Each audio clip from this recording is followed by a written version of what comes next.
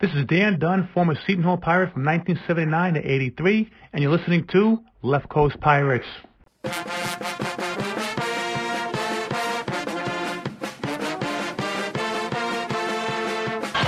will try to go all the way. Layup in, he does, and the Hall back in the middle of it. Seconds to go in the game. Winchester, 7 seconds.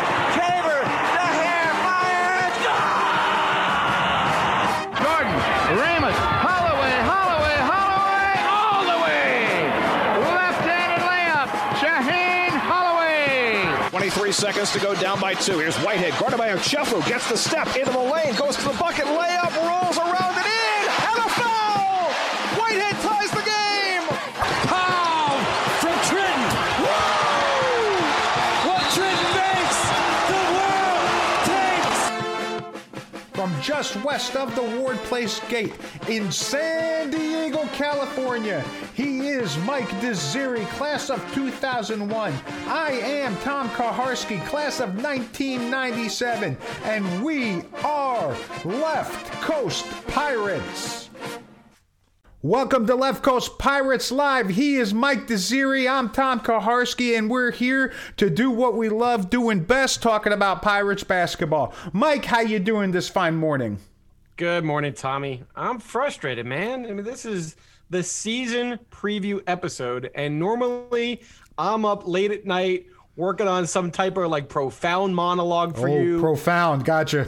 I'm trying to find something normally that like parallels the previous season to connect the dots for where the season might be heading this year. Ultimately, for you to end up calling me crazy anyway, because you don't buy into any of my nonsense, and then we end up settling on something like, you know, contrite, like the drive for 5, and then it ends, or if not now, when? If not now, when, Mikey? And then last year, Tom, it just turned into just what if, right? You know, the season comes to an end. We have all the frustration of the coronavirus. And for me, it created this huge void. And I'm sorry, but all the simulations and you know how much I love recruiting talk, all the recruiting talk over the summer and all those summer series interviews that were just a blast were not enough for me. It's not enough to fill the void of the way we ended last season. I'm sorry, but for me, being a Seton Hall basketball fan is part of the fabric of my DNA at this point in my life. And I know other friends of mine make fun of me. My family thinks I'm over the top. My brother thinks I'm eccentric. Yes, I just made another brother reference on this podcast. But it's a part of who I am. I live and die and breathe Seton Hall basketball. I schedule my life around it. I make sure that I don't miss a game. We're doing this podcast. It's a part of who I am. And there are tons of other fans out there that kind of share that same experience, that bleed blue. And I can't have that void exist again in relativity to this season. I just can't. I want 2020 to be behind us already. I'm flat out emotionally over it. You know, shortages of toilet paper, working from home, socially distancing. Tommy, and I want, no. I need my sports back. And I don't need a 60-game baseball season with a sham of a playoffs with everybody in the league getting in. I don't need isolated bubbles with no fans and home court advantage. So I know you want me to be excited that the season is right here in front of us. But something's just off, man. The juice is missing. You know, the uncertainty of it all completely overrules the anticipation. You know, you're going to tell me throughout this episode to just focus on the hope. But my heart right now is just kind of filled with despair because of this damn coronavirus. Tommy, make me a believer. Make me a believer. Mikey, that's what makes you, and me, Mike. I'm telling you this. All I kept telling the family this year is you just got to roll with it. You just got to roll with the changes and see what's going, and you just got to be positive about it. I know it's hard to be positive. Just the other day, Seton Hall stopped all basketball-related activities because of a positive test of one of the players. Yes, that means our season has been thrown into an unknown, Mike. I get it, which makes me laugh more than anything else. Why am I laughing? For for all those guys that did the season previews 2 months ago, 1 month ago. Hell, we are 2 weeks away from what is supposed to be the start of the college basketball season, and I think we're doing this too early. We got to get closer to the season. But Mike, I'm going to make you excited. We're going to bring on someone to have a conversation with us today that is the most excitable, the hardest working man in college basketball, Mike. John Fanta of Fox Sports is joining us today, Mike. And if he doesn't get you excited, no one does. How about you just make sure you got John booked again for next week after 50 million things changed between the time you drop this podcast on Monday morning versus what happens by the next weekend. Jeez, I don't know if I could get John on the schedule again, Mike. He's here. He's there. He's doing Q&A sessions over the summer after Indians baseball games. He's commenting about every football game known to man. I don't know that I can get him on anymore. No, I know we're joking, but the landscape is changing so quickly. Normally, we're joking about the news cycle of sports and how it only lasts for 24 hours. College basketball is a little bit different, right? You can get away with the news cycle kind of being a week-to-week kind of process with recapping games and how the AP top 25 is readjusted and who's moved up in the college standings. Right now, if you're not tied to Twitter around the clock, you are missing out in major changes as to how this season potentially could play out. And that's frustrating. We're fans, Tommy. We're not professional reporters here. We're not doing this for a dime. We keep on saying that. We bleed blue because we're fanatical. We're fans. And we just want to see games being played. And we want to talk about something that's fun, not the morbid, not the bleak, not the unknown, and not the ultimate catastrophe, which is potentially not having another NCAA tournament. I'm sorry. I'm being a little cynical. You're going to call me a Debbie Downer. You're going to introduce me as Eeyore for those who can relate. Eeyore. Back in the day on this podcast. Eeyore. Yeah, Eeyore. Yeah, Mike, again, I'm just going to say, I don't have any words of wisdom here or magic spells that are going to make you into a happy person. This has been the longest year of everybody's life who's alive. And all I can see is college basketball as that beacon of light, that beacon of hope that's just shining on me. I'll take 24 games. I'll take 20 games. I'll take 13 games. I'll take any amount of games that they can play to cheer me up, and I'm going to roll with it, Mike. Tommy, just promise me one thing. When we get John on the episode today, we get through the coronavirus BS. Yes, we have to talk about it. It's in the forefront of college basketball right now. But this is the season preview episode. You want to give me hope? You want to give me something to look forward to? Let's make sure that the majority of what we talk about is the players, the schedule, the dynamic of moving on from Miles Powell. Let's pretend that there is going to be a season and we're actually going to play some basketball. Absolutely, Mike. My favorite thing about this is the players, Mike. I want to see a senior season for Miles Cale. I want to see a senior season for Sandro. And yes, Mike, we will cover this in depth with the man himself. All right, then let's bring John on and let's get this started.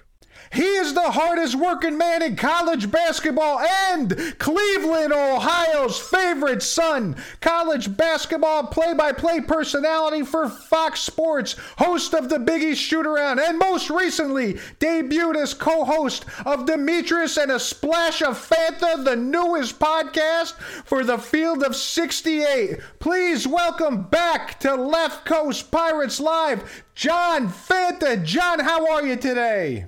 I am pumped up, Tom and Mike. The Left Coast Pirates have me energized and sparked as if I had energy coming in the interview. You just gave me more. That was fantastic. That is the best introduction I have ever received. Tom, have you ever given Mike an introduction like that? No, Mike doesn't deserve those kind of introductions. I surrender. I'm not ready to bring this kind of energy to the podcast today with you two. Anyhow, John, the last time we spoke was right before the Big East tournament, and shortly thereafter, the world seemed to come to a stop, but you certainly didn't. You kept busy all through the summer. Man, we followed you on the Full Court Press podcast. We listened to you during the baseball season as you had a nightly Q&A session after Indian games, and now you've got this new podcast with Demetrius Nichols, who played a little basketball for some small upstate New York school. Man, John, how do you keep the energy up, John?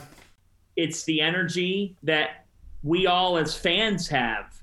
And if I have the blessing of being able to cover these different sports, albeit a lot from home, it is the very least that I can do. Everything should start with energy. And in the last 8 months, we've needed that. I received some texts from some folks that have watched and paid attention and looked at this piece, and they've said, thank you. And in all honesty, that humbles me. It really does humble me that somebody takes the time to say thank you in terms of the fact that they needed to read that basketball piece. They wanted to watch that live Periscope. They needed to listen to that podcast to just take their brain off everything that has happened over the last 8 months. It's been an unfortunate time for everybody. And for me, to have the honor to still cover sports and, frankly, to keep the jobs that I have during a time where other people haven't been as fortunate, and that's not anything on their talent. It's just a sign of the times. There's not a day, and I mean this, there is not a day that I wake up and I do not count the blessings that I have, the fact that I have a job, a healthy family, and that there's people who pay attention and follow and watch and listen. So I keep the energy because it is the very least. It is the foundation of everything. All that information, all the things that we're giving people, that's all things that are needed too. But I keep the energy because it's always been with me. I've always had a passion for this, and I always will. Tom, you're going to have to speak for yourself, man. I was not listening to John's Cleveland Indian postgame rap because I was too busy celebrating that my Yankees sweeping John's Indians right out the door in the first round. The best 2 out of 3. I don't even know if I can. That doesn't even sound right. In the best 2 out of 3 divisional playoff round or wild card round of the playoffs, it was.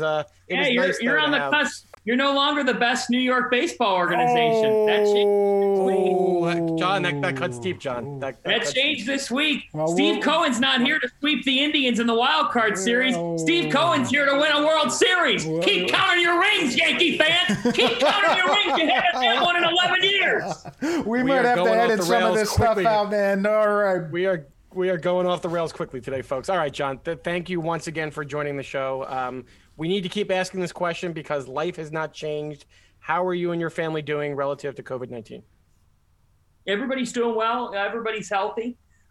This has been, in a way, it's been a blessing for me because when the Big East tournament and everything else got stopped March 11th, I immediately booked a flight back from New Jersey to Cleveland to be back home with my family. In all honesty, I don't get a chance to see my family back home very much because of just the art of the job that I have, and I love the job that I have. But it's kind of, people ask me, "Are you dating anyone?" I'm dating my job because that's kind of the commitment level.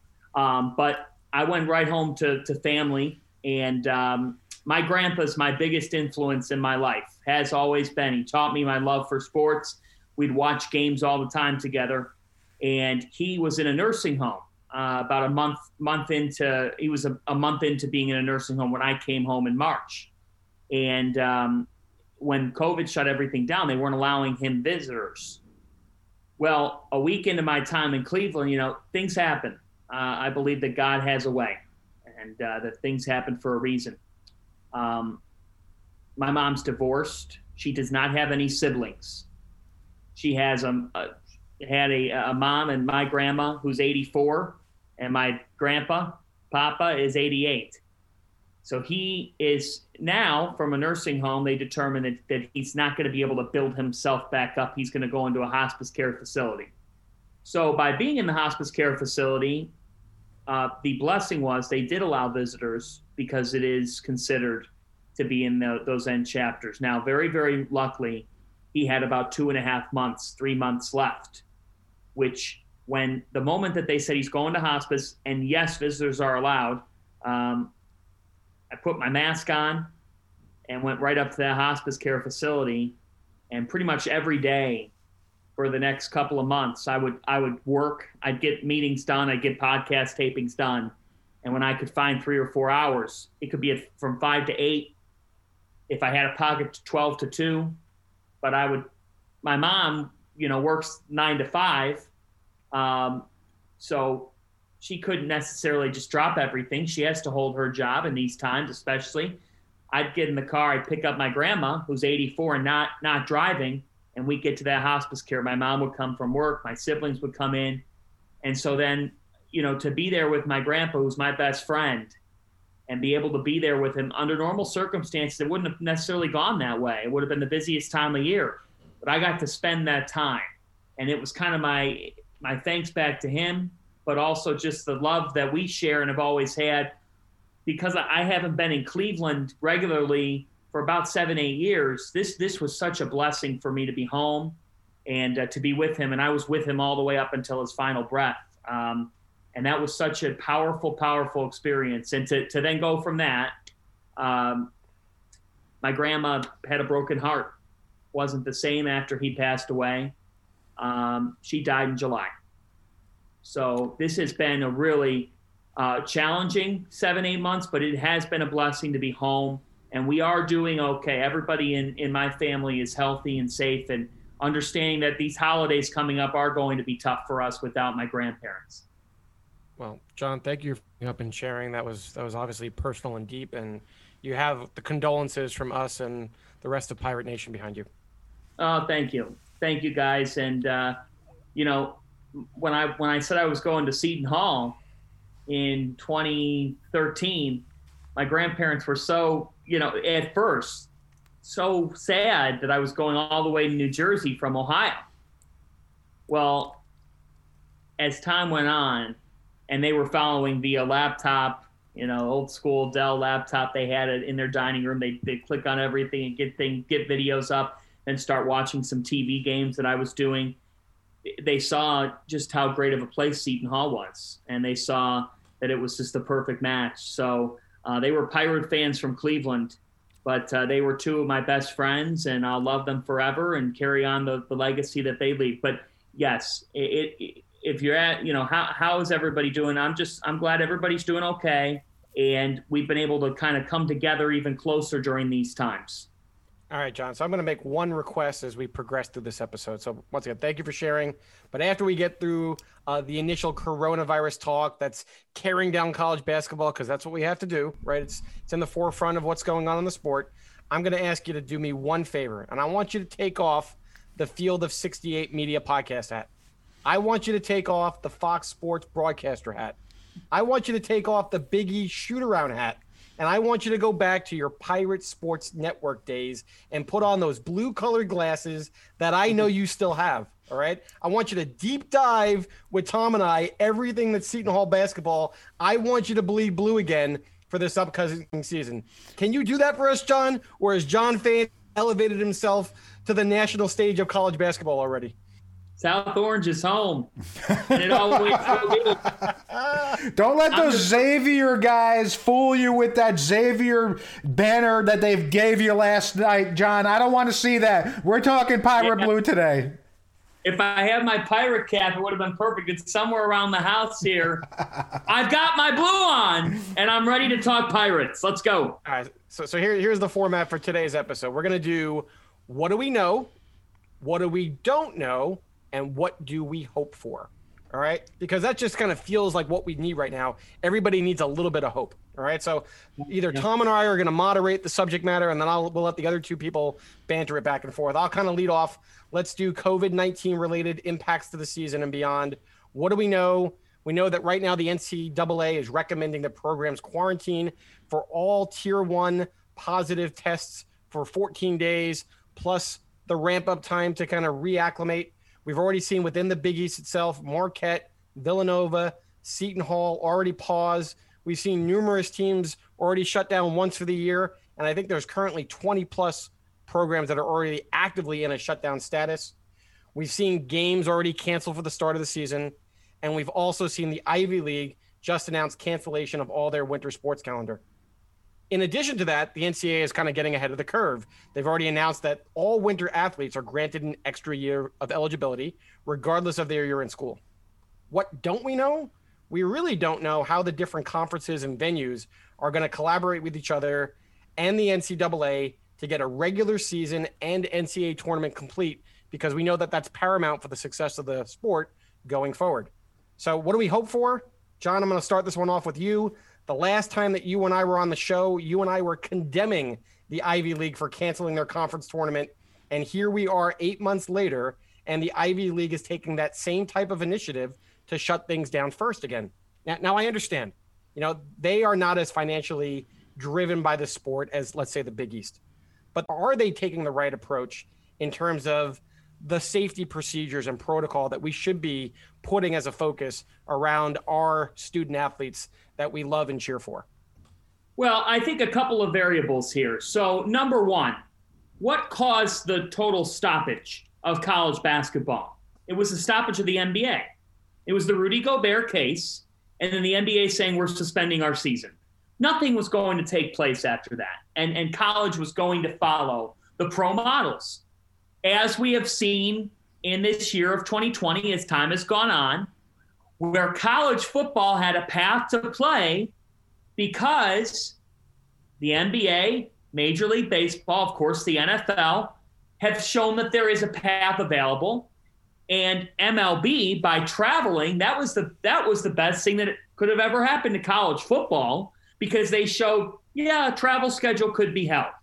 College sports are totally different, and the NCAA governs college basketball. That's not the case in college football. These conferences, the power conferences, the College Football Playoff Committee, it's all amongst the schools and those leagues. With the Ivy League, of course, they're the smartest people in the room. And when they made that basketball decision, look, that after the fact, I mean, they saw it before we all did, and it was very smart. By the same token, they did not make an effort to play any football in the fall, to play anything in the fall. This should really come as no surprise. Sports are not a priority at Ivy League schools because they are not one of the main revenue streams for Ivy League schools, with the risks outweighing the idea of playing Ivy League sports at a university where it's not essential for you to continue to thrive the way you have. It makes sense as to why they did that. And I do think we could see the Patriot League and other smaller conferences potentially follow something similar to this. But it's very hard, as we've seen 15, 16 college football games get totally canceled due to the virus, for me to sit here and say that conferences and that coaches of basketball teams, especially power basketball teams, if their teams have tested negative and are negative, why can they play, but we can't play if both our teams are negative? That's what's different in our world. That's what's different. I get it. Different in our world right now. Now, Dan Gavitt, senior vice president of basketball in the NCAA, said they're prepared for a November 25th start. That is his way of saying if you're a conference, it's up to the leagues. We may see leagues say we're doing conference only. In fact, my sources have told me the Big Ten is in talks to do a conference-only basketball schedule, which makes sense. Why? They're doing it in football. That's a fair argument.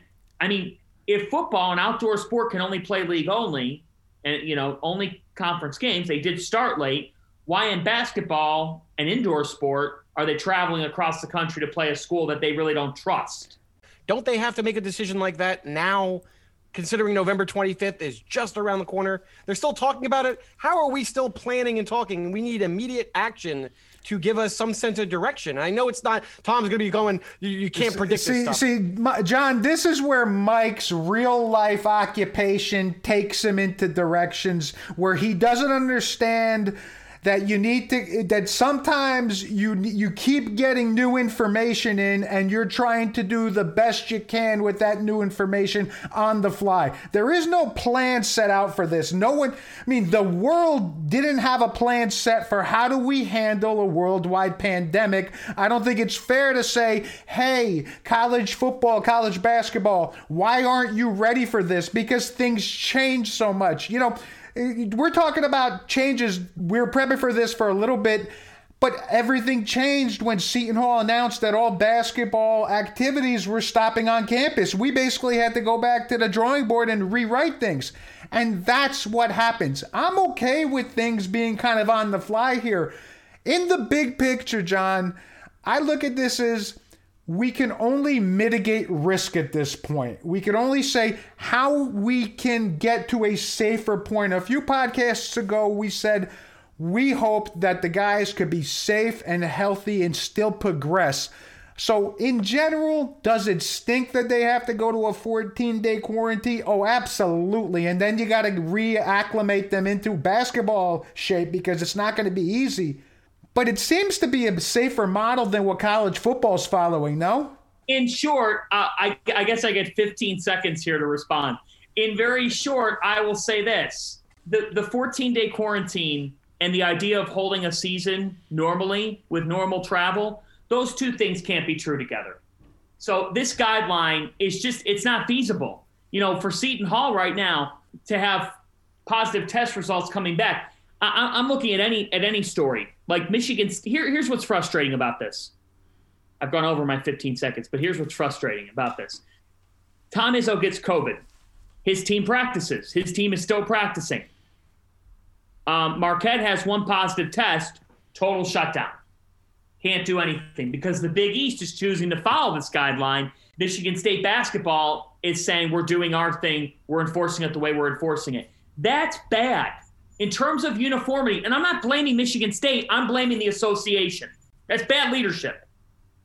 So that's my question. My question is there hope that across the different major conferences, will we see uniformity as to how we approach this? That's the question I have. We don't have it to begin with. We don't have it to begin with. What we can hope for is a season. There's going to be a season because come hell or high water, there has to be. If you don't have a college basketball season and March Madness, no business can lose billions of dollars in back-to-back years and continue to sustain what it's had. We've already seen furloughs and cuts and layoffs across the NCAA and member schools and member conferences. So you have to have a season. And why? This goes way, way, way, way, way beyond basketball because the driving force in the NCAA monetarily is the NCAA tournament and all the TV deals that come with it.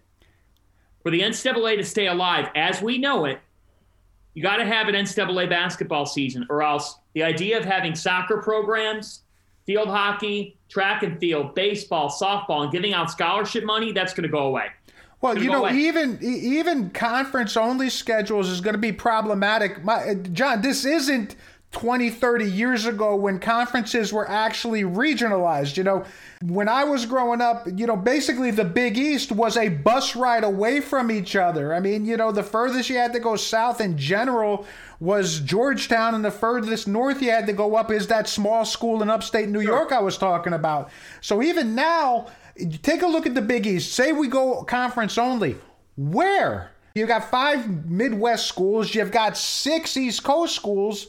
You basically would need 2 bubbles at that point, no? Yeah, but if it means you're getting games in, that's okay. And I think there's a lot of people getting caught up on the idea of, well, where would you put everybody? Would you do all 11 schools? Remember, they have men's and women's programs. Whatever you do for the men, you would be doing for the women. I would regionalize it if I were doctoring something up. Just start to get games in. And that's why I'm so anxious about November 25th. It was very easy to instantly end the season last year. It was the end of the season. You just had March Madness. For some schools, they're already done with their season. For most schools, actually, only 68 make the tournament. Think of how many teams are already done with their season. There's 350 in the sport. It was easy to shut it down. We were at the start of this virus. But my concern with a lot of this is you got to get off the ground in some way. We have to see somebody tip off November 25th because once that plane gets in the air, there's ways to pilot it. We've seen sports be able to work. The challenge is college basketball is the first indoor sport that's planning on going in a non-bubble capacity. And I'm of the belief that playing in bubbles should not be an option. It should be the option. It should be the priority right now. And that's where I do think I do wish there was a little bit more planning. But if I'm the Big East or the Big Ten, I am potting up. I'm potting up regionally. I'm just starting in December by finding a way to get games in. find a way to get some games in to just get your feet off the ground. If you have to take Christmas week and 10 days, December 20th to 30th, to say, here's how we're going to figure out January and February, then that's how you figure it out. But it's going to be a week-by-week thing. I do have hope. You asked earlier, Mike, about, what do we hope for? I have hope that we will have a season. We're going to have a college basketball season. But it's very, very fluid. I'm just a little concerned about the integrity of the tournament itself. I'm a purist, right? So you're going to seed all these teams, but without a non-conference schedule, how do you really do that? Nothing is pure about this year. Nothing's pure. If you're a purist, this is not the year for you. In fact, it's not the year for anybody. And I would say this, college basketball, we're going to see a 68-team field or some, modulated form of it. And you could say it disgruntles me that, the NCAA tournament feels going to be all messed up, and how does the committee figure this out? And I understand your complaints. I'm not saying that this is a fair comparison, but I'll compare it. Let's look at unbeaten Cincinnati and unbeaten BYU. They have to wake up today and just hope that the cards align for them in the sport of college football, just for them to have a chance to make their playoff system. What kind of a postseason is that? It's ridiculous. That's every year, John. That's every year for the smaller schools in football, John. Come on. But I'm saying that postseason format's always messed up. In college basketball, it's still COVID or not, the NCAA tournament's the best postseason in sports. Don't listen to Mike being a purist, John. He enjoys the first four in thing. So, we've got 68 teams right now, so don't listen to him. He's a purist when it suits him. Yeah, and I thought Mike was the moderator. Now I'm disagreeing with him. My point is, Mike, I just don't – the idea of being a purist this year, it's just got to go out the window. Nothing about this season is going to make a whole lot of sense. But if we have a season and if Seton Hall basketball is playing games, you'll be happy. So let's do this. Let's take this concept of it being a weird year and transition and say, based on it being a weird year, obviously we already mentioned that the NCAA has agreed to allow all athletes to pick up an extra year of eligibility. Let's keep it centrally focused around Seton Hall. Which players do you see possibly taking advantage of this opportunity? Tom, I'll throw it to you first. What kind of players? I think players that aren't going to necessarily play at that next level, that want maybe an extra year of school, like they want to go get their master's in school or something, but still know that they could contribute to the team. So what's that mean for Seton Hall? I don't think someone like Sandro takes that extra year. Oh, man, no Sandro. I actually don't think Miles Cale takes that extra year. But someone probably like Shavar Reynolds, he might be thinking to himself, hey, I can get my master's and move on, because Shavar's not going to play at the next level. He's not playing professionally anywhere. He's going to be the best ringer on some corporate team somewhere along the line. John, do you think some of the underclassmen are going to think ahead and say, all right, this suits well for my development in a Seton Hall program? Seton Hall's great at developing their players. It's another year for me. Either prepare for the NBA, prepare for Europe. How do you see that playing out with guys like Jared Roden, Tyrese Samuel, some of the younger guys on the roster? I think if you have to resort to a fifth year to try to get yourself further ready for the NBA, you probably didn't go about it the right way for the first 4 years. That's just that becomes a pipe dream in my opinion. What's a fifth year really going to do, as opposed to being able to go overseas and grab money and start to capitalize on your young age? I think Shavar Reynolds could take advantage of a fifth year, could absolutely do it, could go and pursue his master's potentially, and then be able to come out with a couple of degrees and have a situation in which he's really set up for professional life.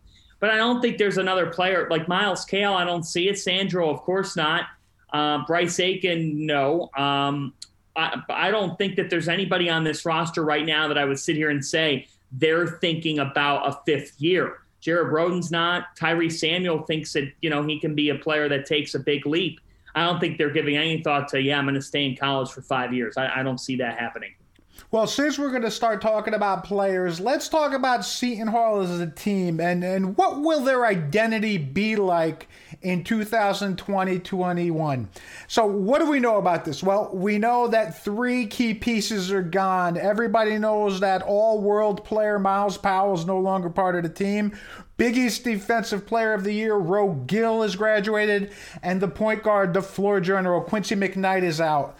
So these starters combined for a huge amount of the minutes and numbers from Seton Hall last year. 53% of the team's scoring, 51% of the three-point attempts, 55% of the team's assists, and 60% of the team's blocks. So, but what don't we know? We don't know whether this team can score at a pace similar to last year's team, which ranked 3rd in the Big East. Will they become a better team defensively, like Coach Willard has already alluded to? And, before we throw it to you two guys, Coach Willard was on a podcast earlier this week with Goodman and Hummel, and he had this to say about the team's identity. I think we're going to be much better offensively, just because Tyrese Samuels and Sandro will play together a ton, and Tyrese was really, we struggled a little bit at the end of the year because Tyrese Samuels got hurt, and Jared Roden, I think, is going to be a first-team all Big East player. Miles Cale is going to have a chance to kind of not just be the guy who has to defend the other team's best player. If I can get Bryce healthy, I think he's as good at any guard in the league. And, we still have Ike. Ike's a 7'1" shot blocking, so we still have that presence that Rowe gave us last year. Takal Mosen is a transfer from Canisius. He reminds me of Alpha Diallo, junkyard dog, man, just gets it done. So I think I could play big. I can go Ike, Tyrese, Sandro on the back line and play big in the zone, or I can go small with Jared, Sandro, Miles Cale, Bryce Aiken and Shavar Reynolds, and really kind of press and switch man to man. So this time I can see Mike jumping at the bit here. Mike, go ahead. What are your thoughts first? Willard gives you a lot of optimism and all the things he's kind of giving you a look into. But you always have to be concerned when you lose a transcendent player like Miles Powell. Let's go back and look at some of the games last year where they did not have Miles on the court. I know there was the Stony Brook game that kind of hit him out of nowhere with the sprained ankle, but that team struggled to find its legs until late into the second half and only scored 74 points that game. Then you had the Rutgers game where, once again, out of nowhere he has the concussion, and we don't find out till the second half that he's out of commission, but they failed to break 50. And then even preparing for the Maryland game, and I know it was a slow it down, muck it up defensive approach, that team only scored 52 points on the board. And I also know that the last 2 games that I just alluded to also didn't have Sandro on the floor. But the reality is the offense was geared around Miles, and I think the team was reliant on Miles being that guy, and that's going to be a mindset that's a major change for everybody on this roster. Now, don't get me wrong. They're not devoid of experience. You have 7 rotational players that are going to be upperclassmen on this roster. My concern is the experience that they have with each other on the court. Molson was a sit-out transfer. It's a graduate transfer. He only played 10 minutes a game, and Cale had his minutes reduced from 30 minutes a game as a sophomore down to 23. And unfortunately, pairing all this with the coronavirus and the pause in play and the lack of Aiken getting practice in full 5-on-5 contact, actually get all these guys to mesh. I'm concerned. Willard talks about all these different types of offensive sets and how he's going to balance things differently. But are we going to run offense through Sandro, or is he going to go back to his bread and butter, which is dominant pick and roll, pick and pop offense? And is that going to be Aiken facilitating it? Is that going to be him and Ike? Is that going to be him and Sandro? Let's not lose sight of the fact that Bryce Aiken, through all his time at Hartford, only averaged 2.7 assists per game, and he had a less than 1-to-1 assist to turnover ratio. So we're back to, once again, a lead guard running the offense with an unfamiliar set of cast of characters, and they haven't had any practice time. I don't know what this identity is going to be, and I'm kind of concerned. Well, I think that you do have reason to be concerned. And I think that as Kevin Willard's talking about Tyrese Samuel, I like Tyrese Samuel, but he had a very weird offseason like everybody did in college basketball. And I think for every college player, it's going to be hard to show a major leap or take a major jump when you haven't had as much instruction from your coach or haven't had as much time to really groom your game. And that's my concern with Samuel. We see a lot of potential. He's got a 6'10" frame. He can hit a three, but we just didn't see him enough last year to say, okay, I'm confident that he's going to take the next step in his career. Jared Rhoden could be an all Big East second team player, maybe. I don't think that he's a first team caliber talent in this league. I think he's a talented player. I really do. He's got to be crucial. For me, this season comes down to two things.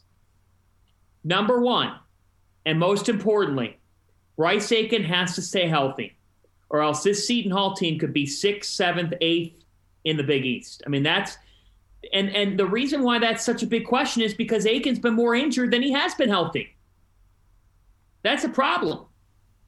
And that's something that's very much on my mind as we enter this season. And then number two, is Miles Cale going to finally show us a sign of consistency? You know, he has not been able to show us that he can consistently knock down shots. Remember that Georgetown home game at the Prudential Center last year? Miles Cale was lighting it up. I think he had 4 or 5 threes in the first half alone. And that, I'm not saying that has to happen every game, 4 or 5 threes in the first half, but he's got to provide more of a consistent presence in his ability to knock down shots. And so that is a concern here heading into this year is I don't think Cale will have to hunt as many shots. You don't have to when Miles Powell has graduated.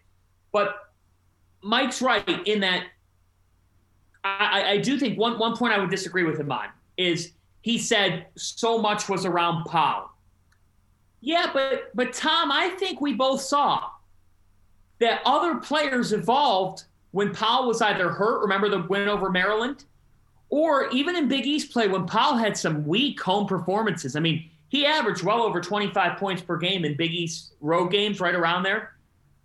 But when Seton Hall was at home and Powell struggled, Quincy McKnight stepped up, Romaro Gill stepped up, but those guys are gone too now. And I think we don't take into account as much of how well those two played. Gill was the most improved and defensive player of the year in the Big East last year. That's gone. And again, with Obiagu, he's kind of unproven. He is unproven. Was that because Gill was that much better, or was that because of Obiagu's injury? There's more questions than answers with Seton Hall heading into this year. And if you're betting on them and confident in them, you're doing that because of the past 5 years. But this is certainly a team that entering this year, Seton Hall hasn't had this many kind of questions in a little bit of time. I think that this is a team that's a top 40-ish team in college basketball. Can they beat the 15th ranked team on any given night? Absolutely. But they need Sandro to be that A guy, and they need Aiken to stay healthy. If Bryce Aiken is not healthy for this team, which is a big question mark, then like I said, Seton Hall, for me, I don't know if they're a top 5 team in the Big East. I understand the concerns. Your point about this team having more questions is right there. You hit the nail on the head. I mean, this team has nothing but ifs and buts on it. If Aikens can stay healthy, if Cale can become consistent, and more importantly, they're already projecting him as a 2. He's never played 2 in his college career. He's always been that 3. If Rhoden can make that jump from that kind of super energy guy to a steady player, if Ike develops, and most importantly, John, I think the point's going to come down, if Sandro can remain consistent from whistle to whistle. He has not shown that he can necessarily be until the end of last year in the last 8 games where he really was consistent, had a great performance at Marquette. You know, the first question was, how is this team going to play? And you guys played that quote. That was a lot of player breakdowns. But the question was, how is this team going to play? To answer that question, they're going to have to play fast. They're going to have to play fast. I don't think this team can get stuck in the half court because I don't really love them in the half court. I don't know if I love Cale and Rhoden's offensive game enough that I'm going to sit here and say I would rely on them in the half court. This team is going to have to play up-tempo basketball. You have a unicorn in 6'11", Sandro Mamukelashvili. You've got to utilize that a player that unique. You're not going to be able to take advantage of a player that skilled just by being in half-court basketball. So I think they've got to play up-tempo. I don't know if they're a great defensive team. Like Tyrese Samuel, I don't know if he's that good of a defender. We haven't seen enough. Ike Obiagu's slow-footed. Mike, I am concerned about this front court. I would say that right now. And that's where I was going to go next. Was so good. He was so good. He removed shots. He played such a presence. And that's what we're doing. We're talking about team identity, not individual player growth. I know we're going to talk about that more in the next couple questions. Willard keeps on saying he thinks this is going to be his best defensive team. And I think we are downplaying the contributions that we got from Quincy McKnight and Romaro Gill. And I think there are pieces to potentially backfill. I think people are going to like what they see out of Takal Molson. Ike has potential, but to ask them to backfill the production that you got from those two guys and create that defensive identity that Willard likes to fall back when his teams do not perform in the half court, that's where I'm concerned. I think people are kind of getting bamboozled by a lot of the projection of what players can do offensively and losing sight of where this team identity is going to be. I think it has to be fast, like John said, but defensively, they got to find ways to muck it up. I don't know if they have the personnel to do that. He's saying that he thinks this is the best defensive team because for them to be at their best, they're going to have to play defense to that level. But that's not the same, though. That's not the same. It's just not. I know that it's attempting to will it into existence. When you say that, your team hears it, you inspire confidence. Here's what we do know. Shavar Reynolds is a lockdown defender. That's a big positive. But Shavar is also not going to be your starting five, though. You're going to have Shavar rotationally in there to kind of fill gaps defensively. You need to have your solid starting five create that identity. And if you're telling me Shavar is on or to end games as my starting five, I don't want to go down a Shavar rabbit hole. I get a little concerned about that because he's not our five best players. Yeah, I would not be surprised if Shavar Reynolds starts from time to time and if he's finishing some games. It's happened before, so that would not be shocking, but I have my own opinion. If you could have a Kale, Roden, Molson combination at the 2 or 3, and Shavar is stealing minutes, once again, it's a separate topic from team identity. I just think we're kind of taking a step back. But guys, what Miles Kale am I getting? You know who's getting a lot of pressure to perform right away? I'll say Taco Molson. I think people are comparing him to last year's Quincy McKnight and forgetting what Quincy was in his junior year. Not that in the junior year Quincy wasn't playing well, but let's all remember Willard benched Quincy halfway through the Big East season and put Shavar Reynolds as a start as a point guard to kind of send a message. Quincy wasn't that uber tough player that he was a senior his junior year. It took a year of him getting used to it. I disagree. Quincy was... Mike, I'll play back your podcast comments, Mike. We'll go back to the tape. I'll defend what I said. Quincy was playing out of position. You just questioned his toughness and his ability to be that junkyard dog, but he was running the offense. I've always felt he was a junkyard dog. Sure. But going into that Georgetown game that they lost in double OT down at their place in a must-win game, Quincy was coming off 3 straight games of poor point guard play that was bogging down the offense. He was not benched for his lack of effort on the defensive side. He was being benched because there was no continuity on the offensive side of the ball. And that's where I come back to this team identity of, I think Aiken can do it, but we have no track record of him doing it with this collection of players. And normally you need a couple cupcakes. You need practice time. But hold on, you didn't have a track record of Madison Jones. It took about half the season before Madison Jones even admits himself that he felt comfortable in the Willard system, and you started seeing that team click and start playing positively on the back end of that Big East schedule. They got off to a rough start in the first half. I believe they were 3-6 at one point to start the Big East schedule that year. They picked it up on the back end. Is Bryce Aiken the best transfer that Willard's gotten? Absolutely. So there's hope and optimism that he's ahead of the curve relative to these other guys. Sure, absolutely. Someone's concerned. All right, Tom. Let's transition. I just want the kid to be healthy and happy. That's all I want for the kids. All right, let's do this. We've obviously gotten away from the team identity concept. We want to talk players. Let's talk players. It all starts to me at the top. You got Sandro Mamukelashvili coming back. He is obviously on the Karl Malone watch list. He's first team all preseason Big East. John already mentioned it in his last 8 games to end the 19-20 campaign. He kind of came into his own. 30 minutes a game, 57% from the floor, 50% from 3, 90% from the line, 15 points a game, almost 8 boards, plus an assist and a half. Let's see what Coach Willard has to say relative to his expectations for Sandro this senior year. I really thought towards the end of last year, I think everyone started to see the type of player that he was emerging to be. He was, obviously we had Miles, but he was our second best player, really dependable. And I think this whole draft process for him gave him a lot of confidence, gave him a lot of information for what he has to work on and what teams are looking for. And I just love how aggressive he's been in practice so far. So expecting a really big year from him because I think he wants it and I think he's ready for it. So I don't doubt that the talent is there, guys. What I'm not sure about and what we don't know is can Sandro become the alpha dog that this team needs or he's being projected to become? Tom, I'm going to let you take this one the first time. I can't even believe Mike is letting me have this topic, John. There is not a bigger Sandro fanboy in all of Pirate Nation than Mike. And I think this is where I get that bad rap. Mike always says, I don't like Sandro. I love Sandro. But let me just say this. Sandro came onto campus with hugely unrealistic expectations for a 3-star recruit. People were incorrectly comparing him to Arturis for various reasons. Personally, I think it's just because they couldn't say his last name. And this wasn't fair to him, and it was actually disrespectful to one of the more successful and celebrated Pirates of the last 50 years. And because I point this out, I'm the bad guy. I'm the hater. I'm the one that says, Sandro, stop shrugging. Stop giving me the Sandro shrug. But just because people are desirous of a player to reach a certain level doesn't mean it's going to happen.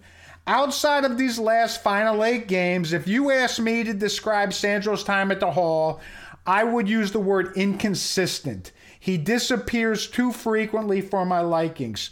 There have been games where he's a world beater, absolutely shooting, scoring, grabbing boards, blocking for the first 4 minutes of the game, and then he disappears for big, long stretches.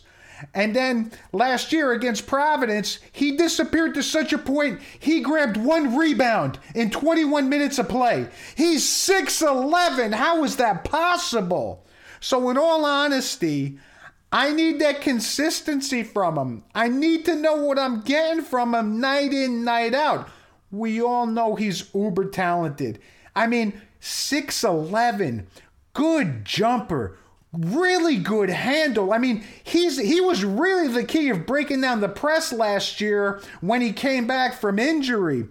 Really good passer, good vision, good enough on defense. But with all that, he should be the number 1 guy in this team. And yet we're sitting there thinking Aiken has to be the man to really be that number 1. Come on. No. With all that. Save me, John. Save me, John.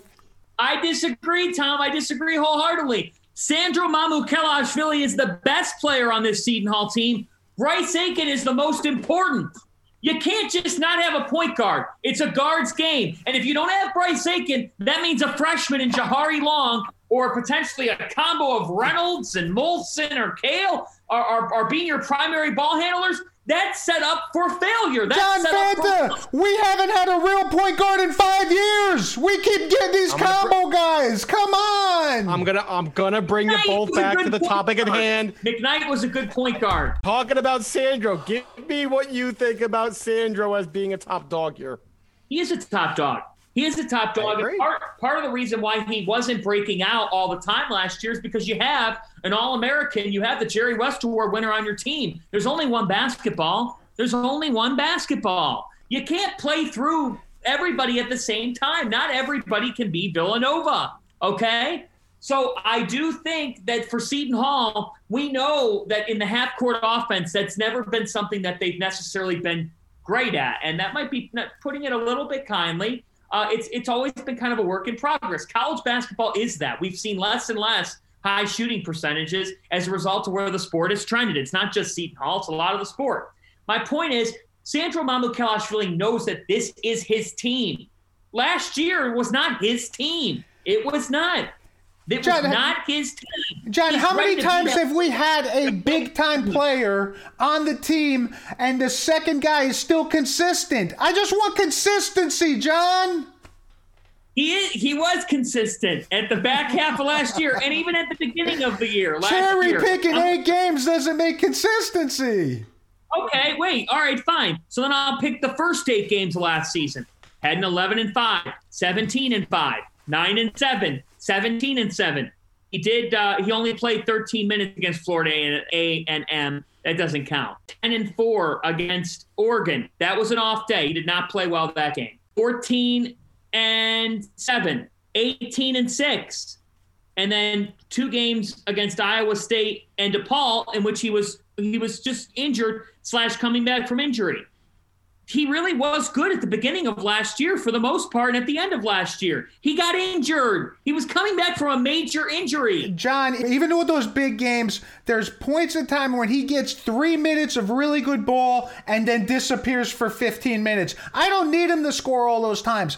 Grab a rebound, block a shot. There's plenty of times when he just goes away.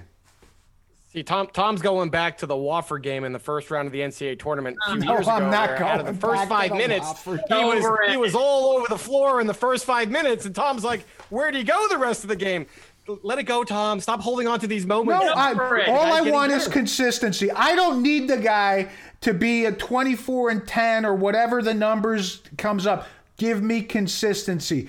Be that guy throughout the entire game. I love him. I just wasn't giving him the big props that you were. I do. I love the kid. Consistent. He's an All Big East first team preseason selection. He'll be on the first team at the end of the year. And let me tell you this: if he plays his best basketball, he is the best player in this conference. Ooh, there's a good point. Not a sniff of him being talked about as a preseason player of the year, but the goal is to be the best power forward in the country, or is the country that much of a dearth of power forwards where a guy who can't win That's where you're wrong. That's where you're wrong, because Miles Powell was the Big East Player of the Year. He was the Jerry West Award winner. Sadiq Bey wasn't even a Big East Player of the Year candidate, and he won the Karl Malone. No, not the Karl Malone. He won the Julius Erving Small Forward Award. I think that's more for the voters than it is for the award. And Marcus Howard was the leading scorer in the nation. He was a finalist for Point Guard of the Year. I don't want to hear that there's that big of a difference between the Big East and being a National Player of the Year candidate.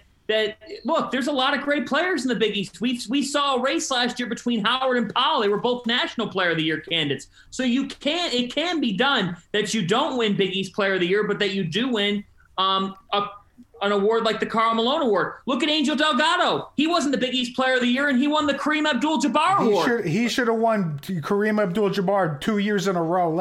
They gave it to the fat kid from Gonzaga. Let's not talk about that. Let me wrap this up here so we can move on. I'm going to summarize. Sean Fanta's right. Tom, you're wrong. You know I love Sean's Sandro. right. You know I love Sandro. I'm going to have plenty of opportunity to talk about Sandro throughout the rest of the year, so I let you two have at it. I think Sandro has to be a 1A, 1B type partnership with Bryce Aiken for this team to be successful. We talked about who John thinks is going to be the best player for Seton Hall. Let's talk about the guy that John thinks is going to be the most important player, Bryce Aiken. Now, we've got one final clip here where Coach Willard talks about how important Bryce is to the team. So let's listen to it. What I'm excited about Bryce is, he's, for the first time in a long time, he's a point guard that really understands the game at a coaching level. He sees the game and calls plays where I don't have to do stuff. I don't have to run the team or call plays. He's just one of those, he just has a feel. So if he can't play a game or two, Shavar Reynolds is playing phenomenal right now. He's probably our best player right now on the court. He doesn't have that pressure on him. He doesn't have to go out and score 30. Is he capable of doing it? Absolutely. And that just makes us, I think, that much more dangerous. But he doesn't have that pressure, or I don't feel that pressure that he has to go out and do that for us. So what do we know about Bryce Aiken? He's a senior grad transfer from Harvard, had a great junior year, 22 points per game, shot 40% from three, shoots free throws, which is very important for a point guard to do, 85% from the line. stepped up when the competition was at a higher level. In 8 games for his Power 5 competition, he averaged almost 18 points per game, highlighted by a 30-point performance against Maryland last year. What don't we know about Bryce? Can he stay healthy? Injuries have limited him to 39 games over the past 3 seasons. Last year, he only played 8 games before getting a medical red shirt. So, what do we hope for here, John? We hope that he stays healthy, because if he stays healthy, he has proven that he's a player that's going to really amp it up for that high level of competition, which is what you're going to consistently see on Seton Hall's schedule. You just hope that this kid is on the floor for this team, because if he is, I do have faith in Seton Hall's ability to continually evolve players. I do have faith that Kevin Willard and him have a good relationship. They had one even before he was at Seton Hall. So I like Aiken and everything there is to like about him. I'm just concerned about him being game in, game out, durable, and being that type of guy. And then I think, what do we hope? We hope that he, Jared Rhoden, Miles Kale, Tacalm Olson can mesh. Because if those guys aren't meshing, it's going to be hard to see a real connection in the backcourt. And it might just be Aiken and Sandro. And yeah, those guys are important, but for this team to be complete, they need perimeter shooting. And I think that's one thing we haven't talked enough about, guys. Who is hitting shots from beyond the arc consistently? Is it Rhoden? I mean, he's shown he can. Is it Kale? He's shown he can, but he's also shown nights where it's like, is there a breeze inside of the Prudential Center? What's going on? So I think that it's very important that he's able to mesh with these guys and be able to hit them with solid passes that allow for perimeter shooting to come naturally and to come consistently. I'm going to take a different angle here, Tom. Everyone's talking about the injury. Everybody's talking about the continuity. I'm going to hope that he can backfill some of that scoring of Miles Powell. Not to the extent of 23 a game, but maybe somewhere in that 16 to 18 kind of range where I think people are expecting Sandro to be. I think Sandro is going to be more of a 15 points per game because he's going to have some of those nights where, unfortunately, he is a little inconsistent. That's just who Sandro has been. Doesn't mean he can't be a complete player, but I think because Bryce is on the ball and he's a ball-dominant type lead guard, he's going to have that scoring punch night in and night out. I also want to know that we have a guy in crunch time, final 2 minutes of the game, that you can put the ball in that guy's hands who's going to make a play and hit a big shot. Now, I know you always make fun of me when I go back and watch some of these high school recruits and look at their videos and, oh, look at that dunk, and he hit a good three-pointer, and you're like, Mike, throw that tape out the window. But when you go back and watch the highlight videos of Bryce Aiken against Maryland, and you watch the high level and difficulty of shots that he was hitting in that game when he had his 30-point effort, that was Miles Powell-esque at times, all right? That was like step-back Steph Curry type range, and that means that he's going to be able to create his shot when the offense bogs down and you need a big bucket. And if there's a guy on the floor who's ball dominant that the other teams have to hone in on, that might create double teams. That might open up the floor for a Rhoden or a Kale or a Sandro to hit a big shot down the stretch as well. You need somebody to kind of just bring all the attention around them, and then even when that attention's on them, step up and make a play. And I think that's who Aiken could be. That's my hope. My other hope is have to have developmental play from Jahari Long, because like John said, I can't in a condensed schedule play him 35 minutes a night. And Willard, when the games are tight, he relies on his upperclassmen to play big minutes. You ways to get Shavar, Jahari Long minutes on the court so he's not overextending himself and maybe playing somewhere a more efficient 28 minutes a night. Because as John said, if Aiken does get hurt, I think this is a bottom third Big East team at that point. Just briefly, I would say we have seen evidence of big-time shots from some of the current players on this team even before Bryce Aiken. Sandro Mamukelashvili against Butler last year. Jared Rhoden against Butler last year in Hinkle Fieldhouse hit a huge three that sealed the game. Shavar Reynolds has hit big-time shots before, and it would not surprise me to see Kevin Willard, if he needed a three-leg, go to Shavar with past experience. And Shavar Reynolds' shot is actually somewhat consistent. I'm not saying that's the end-all, be-all answer. I agree with you. Aiken has to be that A-type backcourt guy for this team to be top 3 or 4 in the Big East. But I do think it's necessary that if he is, in fact, the point guard, when you're talking about setting up players, Quincy McKnight did an elite job of setting up players. You could say he's not a natural point guard. It's fair. But guess what? He learned very well to become one at Seton Hall. They need Aiken to take some of that. Senior year, most of that Big East conference play, he led the Big East in assists during that season. But I think Mike's right, though. I think Jahari Long's got to steal a few minutes here and there at the point guard just to give Aiken the blow. I think last year, a lot of times when you saw Seton Hall go into those lulls, it was partially because Miles was off, and it was partially because there was no backup point guard play to kind of roll the rest of the offense in. Yeah, great point. Willard, nailed Anthony Nelson to the bench, though. I mean, you had a point guard. He just didn't trust him. All right. Anthony's having a nice little renaissance at Manhattan. Let's not get into that here. All right, let's talk about guys that are potentially able to step up and fill in some of these secondary roles. We keep on kind of splattering their names all over the conversation so far, but let's drill down to them specifically. What do we know? We know that there's players to pick from in this conversation. You have Miles Cale, a senior, previous top 100 recruit, a 2-year starter. He's back. You got Jared Roden, second leading returning scorer at over 9 points a game. Believe it or not, the team's leading rebounder from last year's roster at 6.4 a game. And he shot 45% from three in conference play. On most projections, he's due for a big breakout junior season. You also have Takal Molson, junior sit-out transfer from Canisius, previously the MAC Player of the Year. 6'5", 2-guard, averaged almost 17 points a game. My only concern is he shot 27% from three when the distance was closer before they moved it back. And then to round out the roster, you have the rest of the reserves. You have Ike Obiagu, Tyree Samuel, Shavar Reynolds, plus Jahari Long at point, and Dominguez Stevens at the small forward. What don't we know? We really don't know who the starting five is going to be. There's been a bunch of different ideas tossed around and hypotheticals. And with so many different projections being tossed around, it goes back to that team identity and continuity.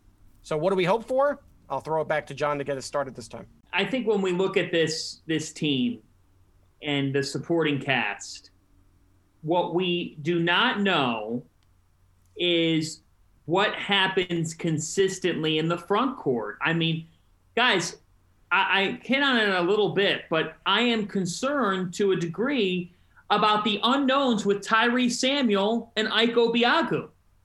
Correct me if I'm wrong, but the expectation now for Obiagu at the 5 spot for this team is to play 20 minutes a game, 18 minutes a game. But here's the thing. Here's where that goes the other way. You heard Willard say, Tyree Samuel and Sandro are going to play a ton. This could be a 4-out, 1-in team, even if they wanted to go 5-out from time to time. They might very well be better off doing that. But you can never underestimate the presence of a 7-footer. If you have one, you got to find a way to channel that into some results. I really think it's important that they find a way to not let Ike Obiagu, who I think Sandro Mamukelas really told me in an interview, you got to just see. He did get injured last year, and Romaro Gill took off, so there really wasn't a role for him. He goes, now there is. He goes, I think with no one behind him, he could evolve. And we know what Grant Billmeyer does with these bigs. But that's a huge question mark, is how do they play? Do they go a lot small? Do they find that Ike Obiagu can be consistent? Of the supporting cast in the backcourt, we've talked a little bit about that in terms of I don't know if the scoring can be consistent from Roden, Cale, Molson. I'm just not sure. I actually am more confident. I'll say this. I'm confident in Jahari Long, and I haven't even seen him play a college game. We haven't seen him play one. But when Willard has said, he's going to play 8 to 10, 12 minutes a game, I believe that. I believe that, and I believe in the idea of Jahari Long. I'm just not sure what happens out on the wing. Well, when we're talking about breakout guys, I think we need Roden to really become that guy. And I like him because he always seems to be that guy around the ball. He outboards his size completely, and he always seems to slap balls away when they're in the area. And his steady improvement from year to year. He improved his 3-ball from 25% his freshman year to 34% last year overall, and he did that much better during Big East play. I mean, you could just see him build up, but he's got to do it in the flow. When he kind of goes out of that flow, he kind of loses his mind and takes crazy shots. Here's the thing. I guess for me, Tom, Tyree Samuel's more of a breakout candidate because I don't I don't know. Like, we've seen Jared Rhoden play a great game, right? You're just saying, can he be in the flow again? I think the buzzword of this podcast is consistently. You know what I mean? Like, Jared Rhoden's not going to surprise us. Jared Rhoden scoring 18 points is not going to surprise us if he breaks out in a game, because we know he could hit 4 threes and have a couple of, you know, cuts to the rim and baskets, and things can happen in the course of the game. I do think that Samuel has a lot on him, because if Willard's saying he's going to play a lot, and that means that Obiagu's off the floor, think about it. This front court is a little thin. I mean, Trey Jackson transferred. He's obviously sitting out. And they've got some guys that are coming in next year, but the front court is a little thin. Am I right in saying that? It absolutely is, and I'm thinking that's, you know, it was funny because I think Ike is this enigma. He's one of those players that makes me question whether we really develop our players as well as our reputation is. I know we have had... Wait, John, let me finish my thought. I know we have developed players, but it just sounds like we plug and play, and if it fails, it's the player's fault. No, I don't buy it. He was productive with FSU in limited minutes. He sat a year. Then this is his 3rd year here, John. If he's not going to be productive now, when is he going to be productive? I think that Grant Billmeyer has shown us what he can do with big men. Obiagu got hurt early in the season, and the coaches said that was a lingering thing. But what? What were you going to take minutes from Romaro Gill, the Big East defensive and most improved player of the year? You couldn't take minutes from that kid. He was on an absolute roll. And when he came off the floor, it meant they were playing smaller. You didn't have use for another 7-footer. Now is Obiagu's opportunity. It's on both the coaching staff and him as a player to live up to what we have heard about him, to live up to the guy that was at Florida State. All right, I have a couple quick thoughts based on some really good points that you both brought to the table here. I think Jared Rhoden and his ability to break out is not just, hey, can Jared Rhoden have a good night and score 18?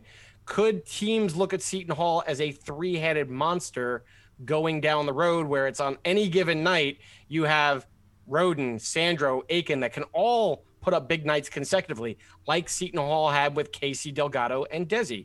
That's the potential that Rhoden could have and maybe be an all second team and honorable mention and give you 3 dynamic players on offense on every given night.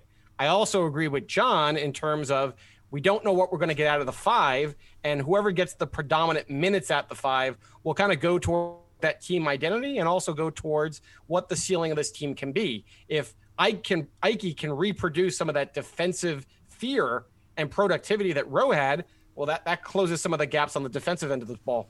If Tyrese can take the next step that everybody believes he could or has the ability to do so, you have more of an interchangeable front court, kind of like Villanova plays. Like John said, 4 out. Tyrese has proven he can shoot the ball behind the 3-point line with consistency. I'm concerned in the front court and who's going to break out. Where are we going to get the consistency on the glass? That's my concern. Great point. And it alludes to what we've talked about with the front court. Where are you going to get the consistency?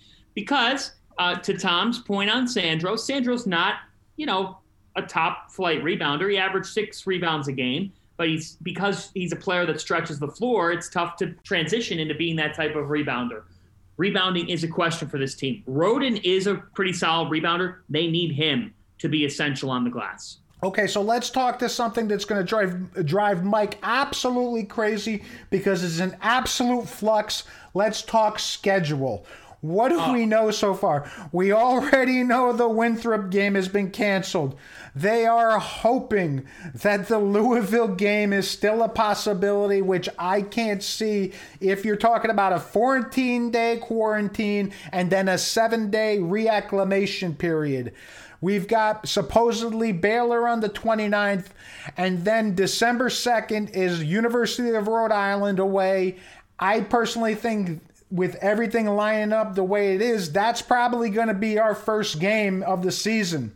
So with that being said, what don't we know? Well, you mentioned earlier in the podcast, John, that you think the Big Ten is going to an all-conference schedule. What's that mean? That means Seton Hall Rutgers is going away, and that's not going to happen. So, John, what do you hope for? I really hope that on November 29th, that Sunday afternoon inside the Prudential Center, Seton Hall and Baylor are tipping off, because I don't think the Louisville event's happening. You know, are you getting a flight to Louisville to play one game at this point? I don't know. Not coming off COVID. It might be best just to reacclimate and start on November 29th. You know, what we know is they've got a couple other games packaged in there. That trip to Penn State, you know, and look, we know that they have a good non-conference schedule. Would have been even better had they played Winthrop in Louisville. Let me tell you guys, Winthrop was going to be a hard game. That's a good mid-major team. That could have been a scary game, especially for a Seton Hall team that's still figuring things out. Winthrop had a lot of experience back. It might be a blessing in disguise that they're not playing that game. Look, I hope that if everything works out, that they might play Louisville, but Louisville's pretty good. I don't know if a Seton Hall team would be prepared. It was going to be hard enough, nor alone coming off COVID. I just hope that they're playing Baylor.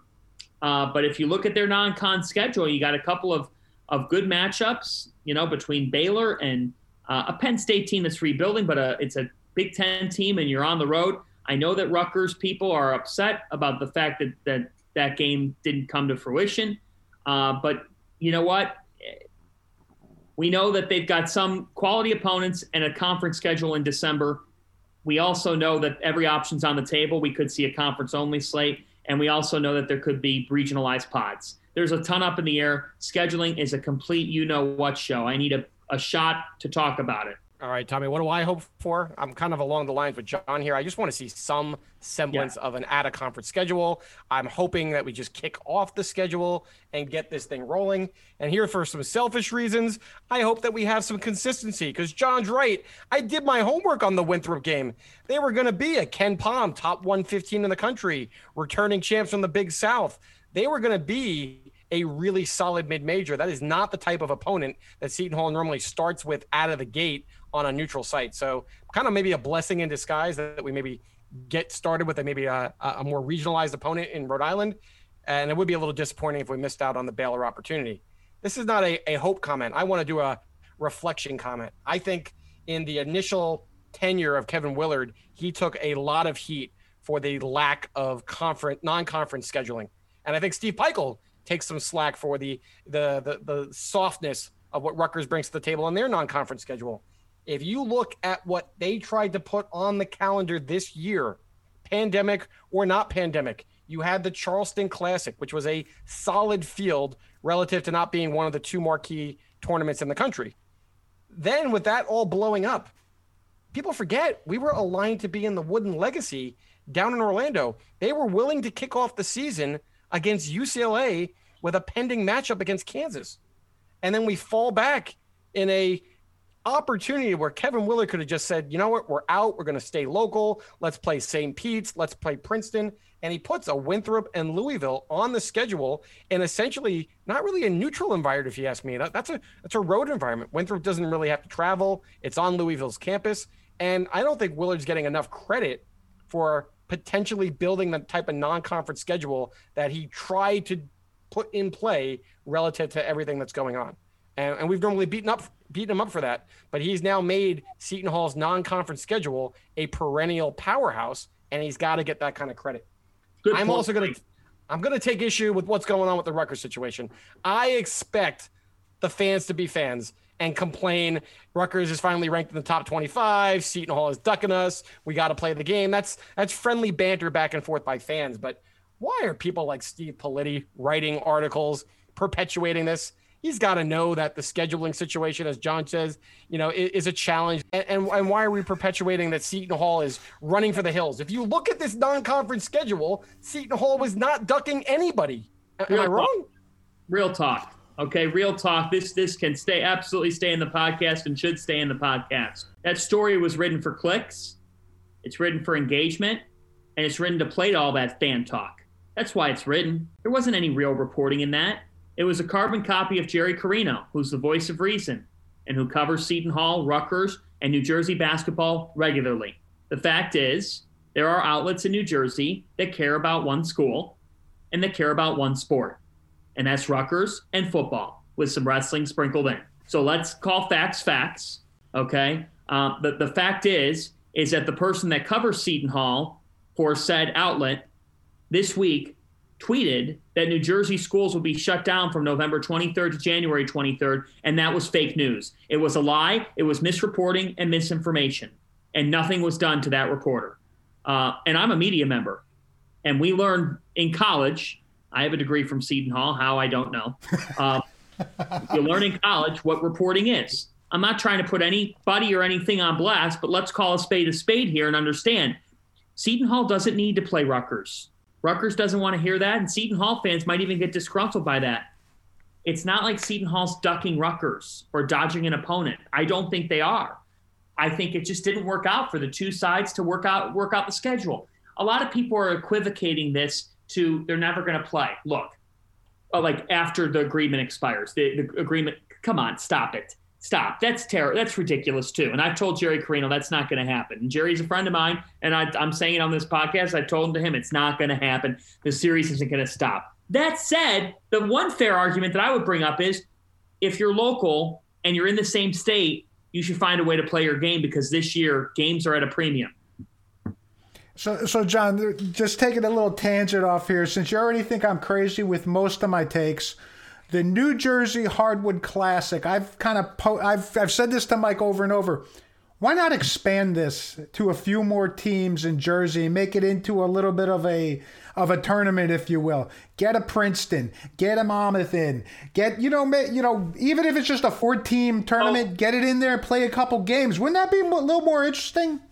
So where's the event? Atlantic City? I've been in California now, John, for 25 years.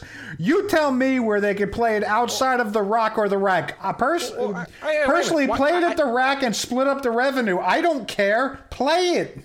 I don't think Kevin Willard would do that, and I don't think Monmouth or Princeton are giving up their home game to go play over at a campus. Atlantic City's one thing. Yeah, maybe Atlantic City could be an option. What if there was a collective share of the gate, though? What if it rotated back from the Rock to Rutgers, and there was a collective pool of sharing the gate? Financially, Seton Hall and Rutgers are making more off their own gates than they would be by splitting the gate with a couple of little guys. Throwing out hypotheticals. So, I mean, that's why we're Okay, out of financials, wouldn't it be fun, though, John? It'd be fantastic. All right, that's what I was looking for, John. That's what I was looking for. I can cover the games and then stay the night in Atlantic City and do things that will never be recorded.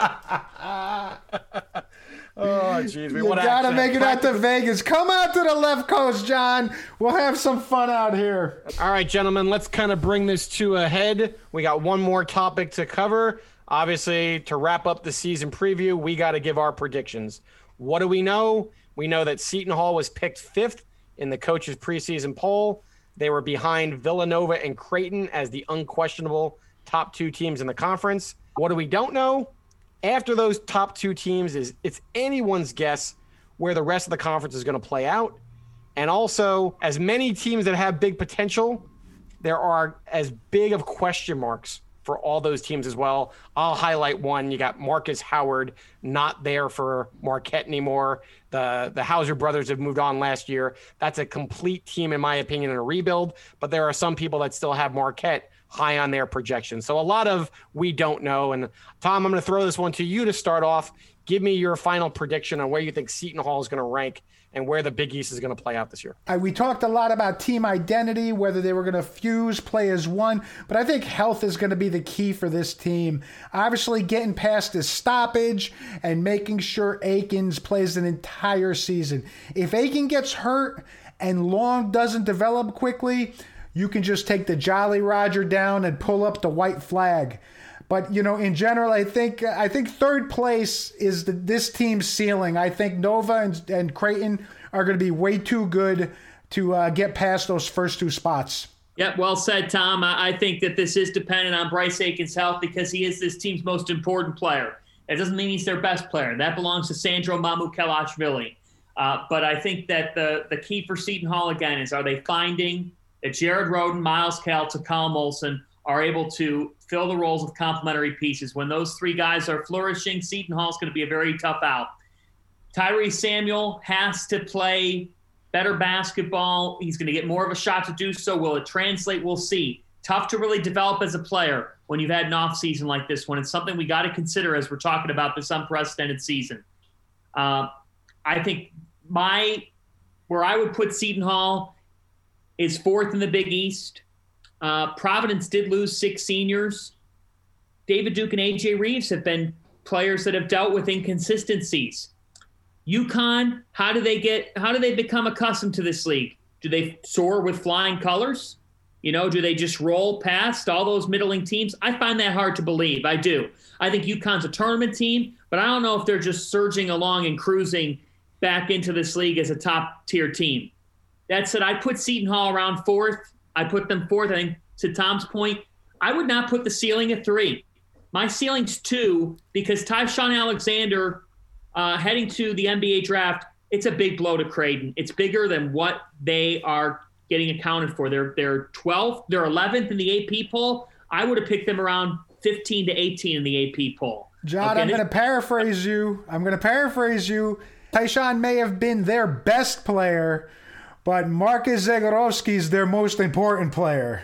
I actually think I disagree because Alexander defensively was he was the best defensive player, according to Ken Pom, in the Big East last year. Creighton in the past has been a softer team. Last year, Alexander gave them a toughness. They've always had pretty good guard play, and Zagorowski's an All-American, but I do think Alexander leaving means that he was still – Alexander finished in the top 3 in the Big East in scoring last year. People seem to forget that, and he was the best defender in the conference. You could argue about him as player of the year. Unfortunately for him, he played in the league where Miles Powell played. Seton Hall, to me, finishes 4th. Sandro Mamukelashvili is on the first team. I think Jared Rhoden gets some sort of an honor. I think that the Pirates are an NCAA tournament team. I have these teams going to the NCAA tournament out of the Big East. Villanova, Creighton, Seton Hall, Providence, UConn, and number 6. Yeah. There's a 6th team. They're going to be playing in Dayton. St. John's. Yeah, St. John's! I know. I can already see it in his eyes that he was going St. John's. He loves Mike Anderson. He loves the tenacity. The players buy in. John's a big St. John's guy. I get it. And I get the reasons why. I'm mad at you, John. I'm always picking on Tom when we do these recaps that he's stealing my thunder. Damn you, you stole my thunder. I completely agree that Seton Hall has a wide range for where they can finish. So people putting them 5th, some prognostications 3rd. Like you said, an injury or 2, and they could be as far down as 8th. I think they'll be in contention for somewhere between a 7 and 10 seed in the NCAA tournament. I think that's kind of their ceiling.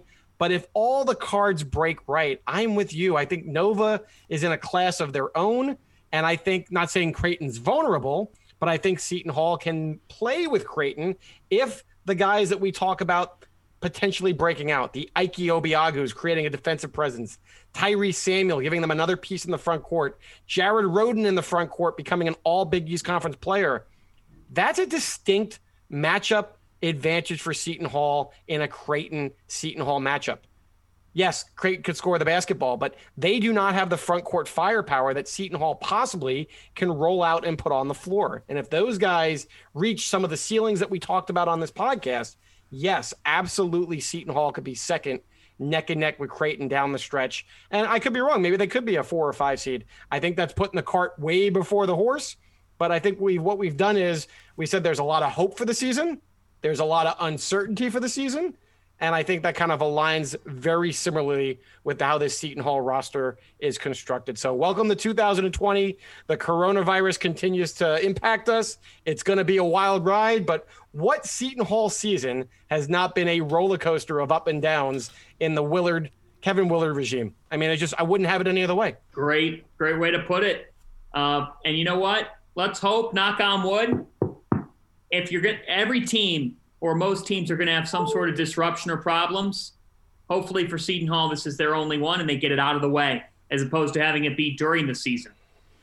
Well, John, as always, you are gold on the mic. We can't thank you enough for spending some quality time with us. Saturdays, football's on, and you still talked college basketball. John, thank you so much. Tom, Mike, what you guys have done with Left Coast Pirates is sensational. There's no competition for it in the Pirate fan base. It's such a great pod. I love coming on. I consider myself an honorary member of the Left Coast Pirates Club. And thank you so much for having me. You guys know I love joining you. Lots of laughs, lots of fun, lots of insight. You guys always bring it every single podcast episode. So thanks for having me, and keep on crushing it because you guys are doing it. John Fanta, everybody. Thanks for joining us for another episode of Left Coast Pirates. Be sure to follow us on SoundCloud, Apple Podcasts, Spotify, or any other of your favorite listening platforms. Also, be sure to follow us on Twitter with our handle @LCoastPirates. We are also proud members of the What You Expect network of podcasts. And don't miss out on any of our previous episodes that include interviews with Seton Hall legends Danny Calandrillo, Mark Bryant, Andrew Gaze, Shaheen Holloway, and many others. For Tom Kaharski, I'm Mike Desiri, and you've been listening to Left Coast Pirates.